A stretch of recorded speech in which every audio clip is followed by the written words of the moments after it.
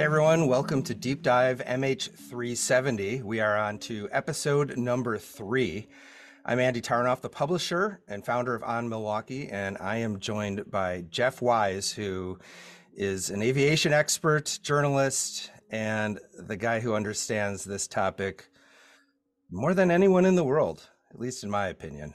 Well, thank you very much, Andy. That's a very nice introduction. Yes, I am kind of one of the MH370 guys. I wrote a book called The Taking of MH370, which Hey, check it kind out. of, I got it in my oh, studio. Yeah. look at that. Yeah. I noticed it was attractive and homey looking, and I guess and that's probably part of it. No, your studio looks great. This is, by the way, our first time we're doing a video recording of our podcast. We're trying to branch out into all the medias. So this is exciting, Andy. You're on our third episode, and I think we're getting deeper and deeper into the guts of the mystery. Yeah, so we left off after day 1, which was when MH370 took off from Kuala Lumpur and headed northeast, and then poof, it It disappeared. disappeared from air traffic control radar screens, and it wasn't until a while later that was realized by the people in charge. And so we're gonna talk about what happened next, and then I also just want to give listeners a heads up that after we talk about the sort of gist of today's episode, we're going to try to, with each episode, sort of move the discussion along and kind of cut through, slice the loaf of bread slice by slice to as we build towards a really comprehensive understanding of this mystery. But today we're going to do something new, which is we're going to deal with some contemporary topics, some latest developments Yeah, that have to do with the status. what's neat about this, or interesting about this, even 9 years later, this topic is still evolving. And in just the last few days, by the time you listen to this, maybe the last few weeks, there will be some new developments. And that's why this is not stuck in time as a true crime story. This is an evolving story. So I wouldn't say we have breaking news, but we have new things to talk about. So Yeah. let's dive in. Let's dive into Yeah. to where we left off, and Okay. then we'll get into the new stuff, and maybe we'll jump around a little bit. Sure. That sounds great. Okay, so um, we left off where it had disappeared off of secondary radar Right. and primary radar at that point. But it turns out that um, it popped back up again. So as the story was unfolding, as the authorities were trying to figure out what happened, there were all these rumors flying around, and there was, there were some rumors that maybe the plane had landed in Cambodia, and it was really hard. There's kind of the fog of war. They're trying to understand what had happened, and as the days went by, there was a new rumor that began to spread, and up until that time, all they knew, all the authorities knew was, and that they had conveyed to the public, was that the plane had disappeared from air traffic control radars. And then there were rumors that something else was happening. The authorities weren't being totally on the up and up about. Do you remember how you started hearing about these rumors? Because before Malaysia came clean, um, there was chatter, right? Yeah, there were things filtering out. Reporters were saying that that sources had indicated that the Malaysian military had actually picked up this plane. As we talked about last episode, when the plane disappeared from air traffic control radar, the assumption was that it had crashed. That was the most likely assumption given what had happened historically in the past in similar such incidences. This was now a stunning idea. The idea that no, actually it hadn't crashed at all, it had kept flying. But the Malaysian authorities, the military in particular, were denying this at first.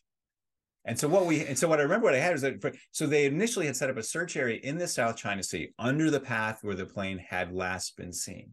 Then they started dispatching ships and aircraft to search somewhere else entirely, other part of the country, on the western side of the Malayan Peninsula, around the what's called the Malacca Strait and the Andaman Sea, which is the bit of ocean in between Malaysia and India. Yeah, so eventually Malaysia came clean and said, well, actually, our military radar had tracked a plane or something. It could have been birds. They didn't say what it was. Using the radar that is the old-fashioned ping, not one with transponders of this plane or thing that looked like a plane now heading west, and people were astounded. It, Right. So this is the primary radar. This is something that doesn't require any electrical transmissions from the plane. Everything it seems on the plane had been turned off, so the plane was flying kind of in stealth mode, you might say, although it's not a stealthy yeah. aircraft, don't get me wrong.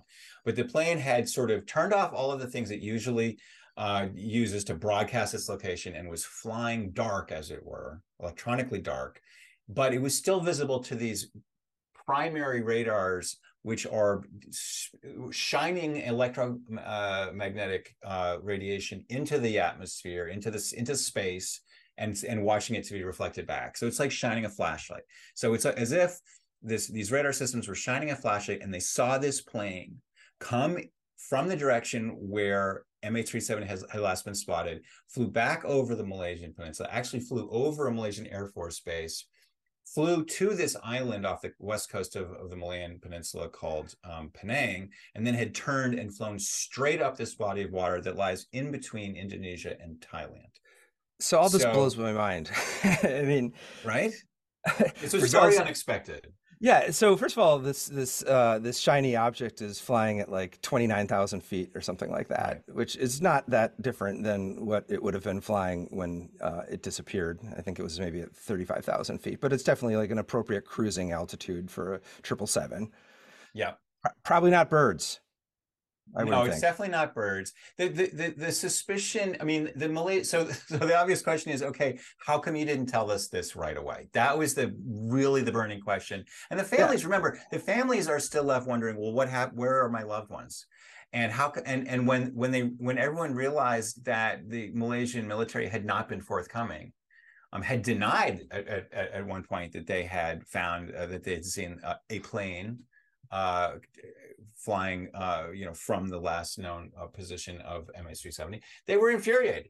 They're like, "You're not being honest with us. We want to know everything, and you're not telling it to us." Journalists, of which I was one covering at the time, were also pretty frustrated. We like to Sure. know what's going on. This was a very important case. There's 239 lives on board this plane. Please be open with us. Now, the excuse that was given at the time was, well, we didn't know that it was MH370. Now, the kind of radar we talked about last week, secondary radar, the plane is actively transmitting information. It's transmitting its altitude, and it's transmitting a code that tells you definitively that this is this plane.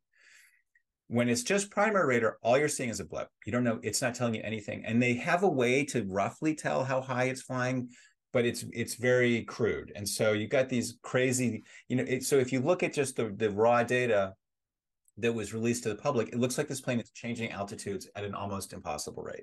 And the reason for that is that it is impossible. It's just what you're seeing is noise in the data. So and also the speed was changing at random ways too. It doesn't, if you take that data completely at face value, it doesn't make any sense. So if And you're a what you have guy, to understand, yeah, yeah, if you're a radar, I don't know if they call them air traffic controllers in the military, but if you're a guy right. looking at radar, a radar guy in the Malaysian Air Force, you could legitimately be confused. I mean, this is not the most first world Air Force. It's in the middle of the night, but nonetheless, it's still flying over their base. They didn't Right. scramble. They didn't scramble any jets. They didn't tell anyone. Yeah. They like This if this was raises the all United kinds of questions. if this was the United States, I mean, they'd scramble, F-15s, F-16s all over the place. But that didn't We would happen like to here. think that. I mean, I think in the popular imagination, we've seen like Thunderbirds and like all these action movies where Tom Cruise jumps in a plane and takes off right away. That is the common assumption that I think bears second checking, because Okay. because in fact it's expensive and labor intensive to have like jets sitting on the ground with their engines spooled up ready to go at a moment's notice. That's something that would happen in a height of extreme tension, right? So maybe the border between India and Pakistan, there might be that kind Right. of level of tension where people are maliciously ingressing other people's airspace. In this case, it's like, look, Malaysia has never been at war with another country ever in its history, Yeah. and it has a small air force. We don't even, and so they certainly weren't on high alert. They certainly weren't expecting anybody to attack them. We don't even know if they were if this radar station was even being manned. They might have just left it on auto, and like your security cam, when you go to bed, your security cam is recording anybody that comes to your doorstep, and then you check it in the morning. So They that's might have just so just checked it in the morning. significant. Yeah, because what you're saying is that a country like Malaysia isn't on emergency standby at all moments because they don't have any active enemies. They don't have a huge budget. We don't know their capabilities. Maybe somebody does, and maybe that's part of the story. But Yeah. while it seems insane to us, this may have been a pretty typical response to a giant plane flying across this, this giant area for hours. Yeah. It's easy to Monday morning quarterback it, but maybe maybe it's not that weird after all. No, but it is again, like this is a dynamic that we see again and again in the story where people have kind of a common sense understanding of how things work in the world, and that isn't necessarily true. Like, it isn't necessarily true that people are manning the radar station all night. For instance, as the plane went up the Malacca Strait, it was also within range of Indonesian radar and Thai radar. And neither of those countries said that they saw anything. Now, did they not see anything because they just it wasn't turned on, nobody was paying attention, maybe it was broken? We just don't know. We don't know. But I think the fact that neither Indonesia nor Thailand even saw it, I think gives us a data point. It tells us that countries don't always maintain their radar coverage. They don't always see everything that's there, even if it's a big old thing like a 777.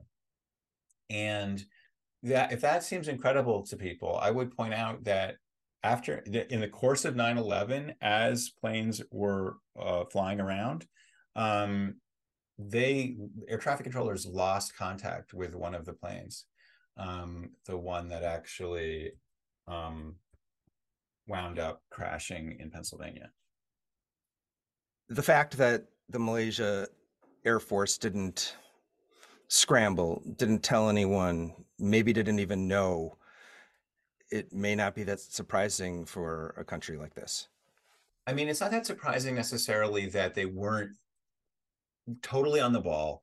They weren't expecting any kind of attack. They might not have even had their radar station manned. And so they certainly didn't respond. They didn't launch any fighter jets to explore what was happening. Why was this unidentified plane crossing over one of their Air Force bases? But what was, I think, a little bit more surprising is the fact that they lied about it. They didn't exactly cover it up, but they launched this other search area while they were still conducting a search in the first area. Well, they had seen the plane cross over their Air Force base and fly up the Malacca Straits. Why were they still searching in the South China Sea? It It's sucks like a because they waste of wasted everyone's a time. lot of, yeah, wasted a lot of valuable time, wasted a lot of people's energy. They wasted U.S. ships that Yeah. were searching, Australian ships, Chinese ships. Countries started to give up, right? Yeah. And so maybe the excuse is, well, we weren't 100% sure that it was MH370 because it didn't have an identifier tag on it. Well, okay. But who else could it possibly have been? So what's important to know is that the plane flew, as seen on radar, the plane flew up the Malacca Straits. It sort of reached the end of radar coverage area because you can only see so far. You're sending radiation out into space, and then if the plane is too far away, the reflected signal is too weak to be detected by your antenna, so you just can't see it anymore. And I don't think it's that surprising that radars have a limited range, and it's on the order of like 1 or 200 miles.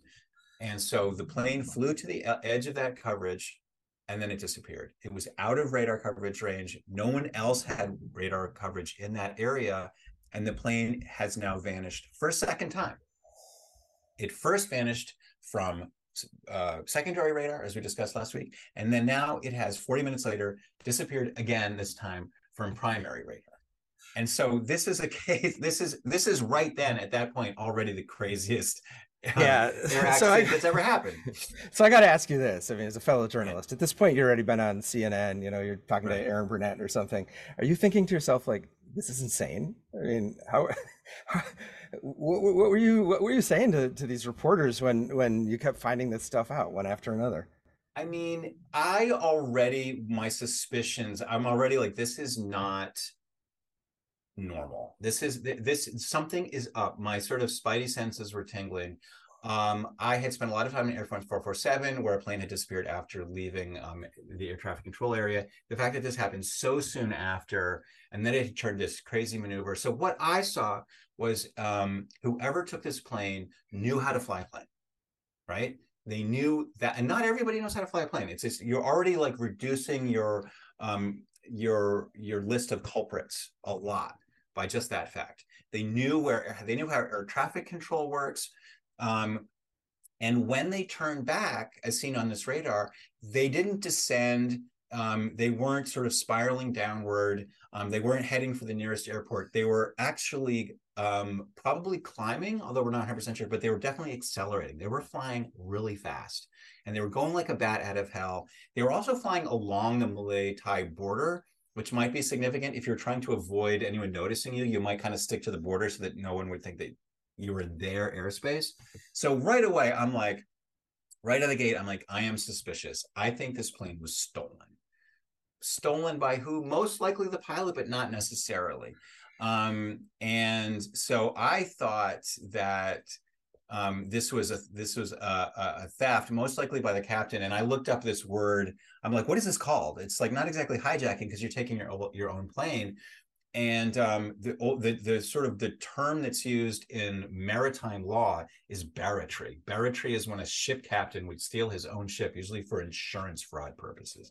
And That's so I an excellent remember vocabulary word. Yeah, it's a let's great use that. vocabulary, but I remember going on um, CNN with Michaela Pereira and throwing out this word barratry. I don't think they included it on air, but I'm like, I got very excited about the word barratry because I think that's what's happening here. Now, I later changed my view, but at the time, that was what I was already suspicious that something was up. It's a good thing that we have lots and lots of episodes because there's a million things we could be saying about this. But as I was Right. reading old news accounts from, March 14th, you had Interpol saying, we don't think this was terrorism. We have the CIA saying, maybe it was terrorism, but we don't have any reason to believe it. We have a story about some misconduct with the co-pilot who brought some women into the cockpit. There was thoughts that if they wanted to disappear off of radar, they could have flown really low and really fast, but that would have burned a bunch of fuel, which wouldn't jive with what we found on the radar later. So it just, I mean, it must have been so confusing for media to try to wrap its head around this, but then also for the authorities to wrap their heads around this because And the nothing like this public, had I ever mean, think happened. about the whole I called it the peanut gallery, but everyone had their 2 cents, social media, Reddit, and people I thought it had to be some kind of hijacking. But the kind of story that was most appealing to the public were stories like the hero pilot, like maybe there was a fire on board and the pilot had turned back because he was trying to save everybody.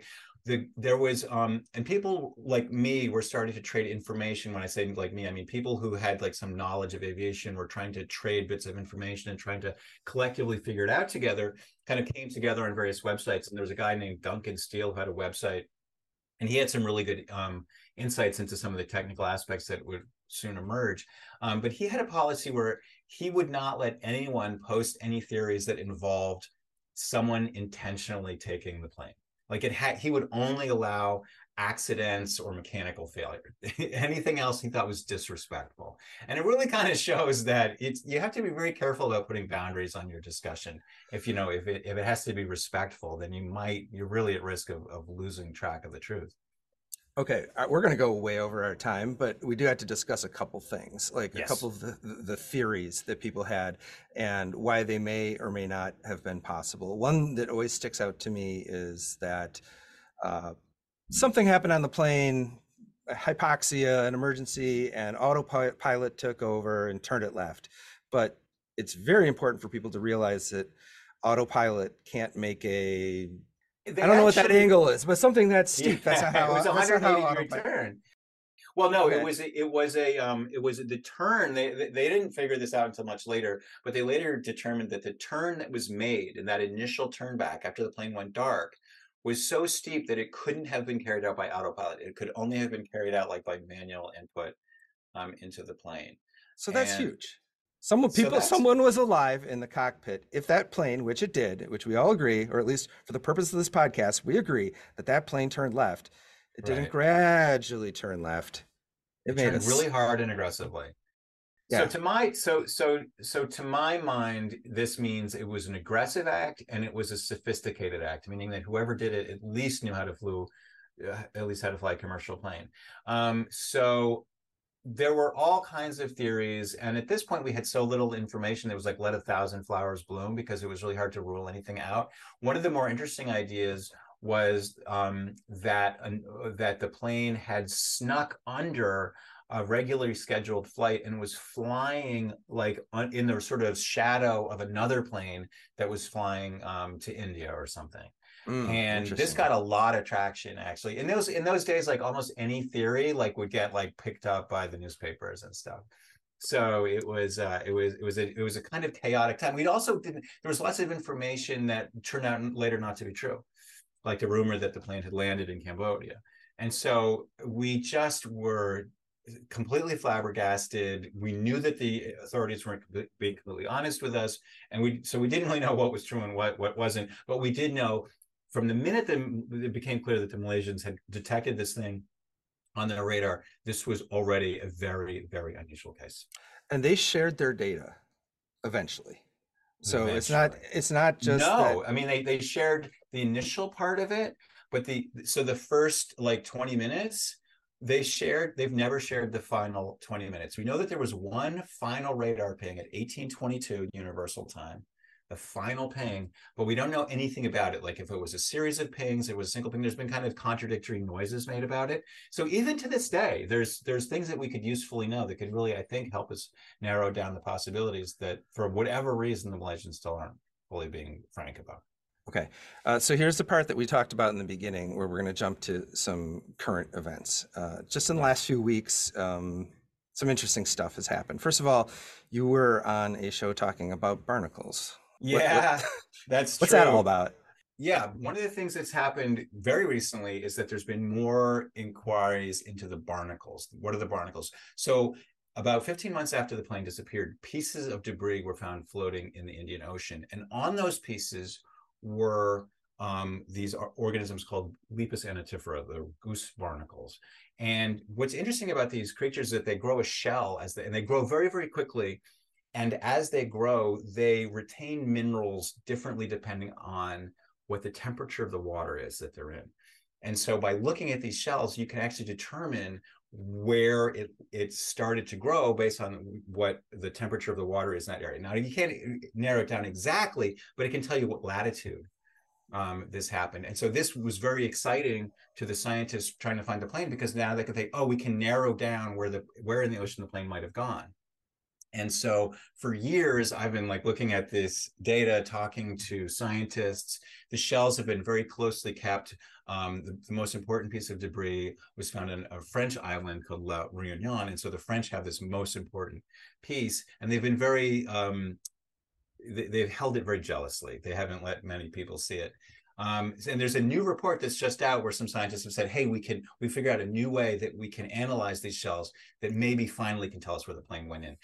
There's still no results though, but again, it's 9.5 years later at this point, and we're still getting new leads emerging. Okay, that's really exciting. All right, let's come back to that. The second thing you mentioned to me is there's a new UFO theory floating around, and I don't really want to get into a whole lot of UFO talk, but I feel like maybe we should at least acknowledge it and move on.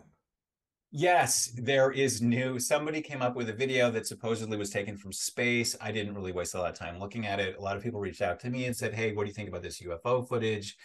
And I'm like, how do you even begin? I mean, it's like, why would you think that there's footage of UFOs abducting MH370? It just sounds so crazy. Yeah, But again, it's like it's this. We were talking about this offline earlier, and there's this old William Faulkner quote: "The past isn't dead; it isn't even past." This is very much alive. MH370 is not a historical artifact; it's a living mystery, and it still engages people, not always in Okay. the most helpful ways. Okay, so that brings up the most important thing. By the time people listen to this, it'll be a few weeks old, but a very important plane has crashed in Russia, Mm, and it killed the head of the Wagner Group exactly 2 months after he tried to, or prepared to commit a coup d'etat against Vladimir Putin. yeah, Mr. blasted out of the Prigozhin, sky. We don't. I don't think at this point. I mean, everything is always wrapped in a level of mystery. But either he was shot down with a missile, or it was blown up, with a bomb on board or something. But yeah, I mean, everyone knew that Prigozhin was going to get killed, and then his plane blows up. And I thought it was a little funny. The New York Times had a headline the effect of, you know, U.S. experts suspect that Putin killed Prigozhin or had ordered him killed. It's yeah, like, oh, you think? it is probably the least surprising thing that I could have read. Yeah, As soon as they said he was feared dead, I was like, well, of course he's dead, and of course Putin yeah, did it. Now, yeah. the reason this matters is uh, Putin is a very creative assassin. He's killed a lot of people in a lot of really James Bondy sort of ways, whether it be through poisoning or brazen shots to the head, Right. or uh, in this case shooting down a plane or something. Um, it's not a surprise to anyone who's seen this Netflix documentary that eventually we are going to talk about the possibility that Putin and Russia were involved in MH370's disappearance, and the plane might have gone north instead of south. At the time, people thought that was crazy talk. In 2014, they were like, "There's no way a world leader would go do something like this." But Right. if you look at it, and if you, as current as it is right now, um, Putin's been behind a bunch of assassinations, some more obvious than others, and at least two of them, maybe three, that have involved plane crashes. I feel like this lends credibility to what we're going to be talking about a few episodes from now. Well, I think so too, and I appreciate you saying that. Clearly, Putin is a guy who will shoot down civilian planes. 4.5 months after MH370 vanished, one of its 16 or so sister ships, a Malaysian Airlines 777, was shot down over Ukraine. At the time, it was almost universally believed to be a mistake, that some untrained militiamen had fired off a missile that they didn't really know how to use. It was later found, thanks to an online group called Bellingcat, that this was in fact carried out by a regular Russian army unit under the command of the GRU, which is Russian military intelligence. So, So check that one off. I mean, that's one that happened. I mean, You I know, wrote that about this in for New York Magazine. If people want to check that out, I'll put it in the show notes. But yeah, this kind of reinforces the idea that Putin is a really bad guy who doesn't have a lot of respect for the sanctity of civil aviation, and he will kill innocent people. I he will. mean, Prigozhin, I mean, not by the way, I don't think is an innocent person, but he no. The will world's shoot probably a down planes. better. Yeah, the world's probably a better place without Prigozhin running around. But nonetheless, I mean, this was a very high profile assassination. If it happened the way we thought it did, Yeah, and I mean, it did, right? One way or the yeah, other, Putin's behind this. But this kind of stuff, is not unlikely or uncommon for him. I was just going through some of the other unusual assassinations, like Pavel Antov in 2020, December 2022, fell out of a hotel window in India, outside of Russia. So not only is this guy, giving people Russian window cancer, he's doing it outside the borders of the Russian Federation, which is a big deal. I mean, it's poisoned people in London with polonium tea. Uh, Here's another one. Dan Rappaport. He was a guy who he publicly condemned the Russia-Ukraine war, and he was discovered dead outside of his apartment building in Washington, D.C. Um, like this guy is doing assassinations on foreign soil. So why would it be so hard for us to believe that he had something to do with MH370? For me, it makes perfect sense. I think that an important thing to recognize in this pattern is that sometimes they're very brutal and obvious, and sometimes they're subtle, and sometimes they're super subtle, like involving chemicals that were created specifically for this one assassination, and yet they still get found out. So, Putin is a KGB guy, and it's all about subterfuge, confusing your enemies, scaring people. Creating a constant state of nervousness and uncertainty. And so He's being really good. confused is part of the game. Right. So we are confused. The intelligence community is confused. That's kind of his intention here. And Yeah, I feel like yeah, that's probably a good place to pause this thing. What are yeah. we going to talk about in episode 4? Okay, so far today we're talking about how the plane disappeared for a second time after it left radar. And normally you would think, okay, that's the end of the story. Certainly a plane can't disappear 3 times. Well, guess what? There's Nope. more shoes are going to drop. So in the next episode, we're going to talk about our jaws hitting the ground again, and not for the last time either. I just keep learning more and more. And we'll take listener questions. We keep promising to do that. We've got them. But we're going to save them up because there's just too much to talk about in a half an hour. Yeah. This week. Okay, so listeners, again, always, if you like what the show, feel free to, comment or, rate it. Like and subscribe. Like and Thumbs up. subscribe, mash that button, all that good stuff. Andy, thank you again. Always a pleasure. All right. Thanks, Jeff.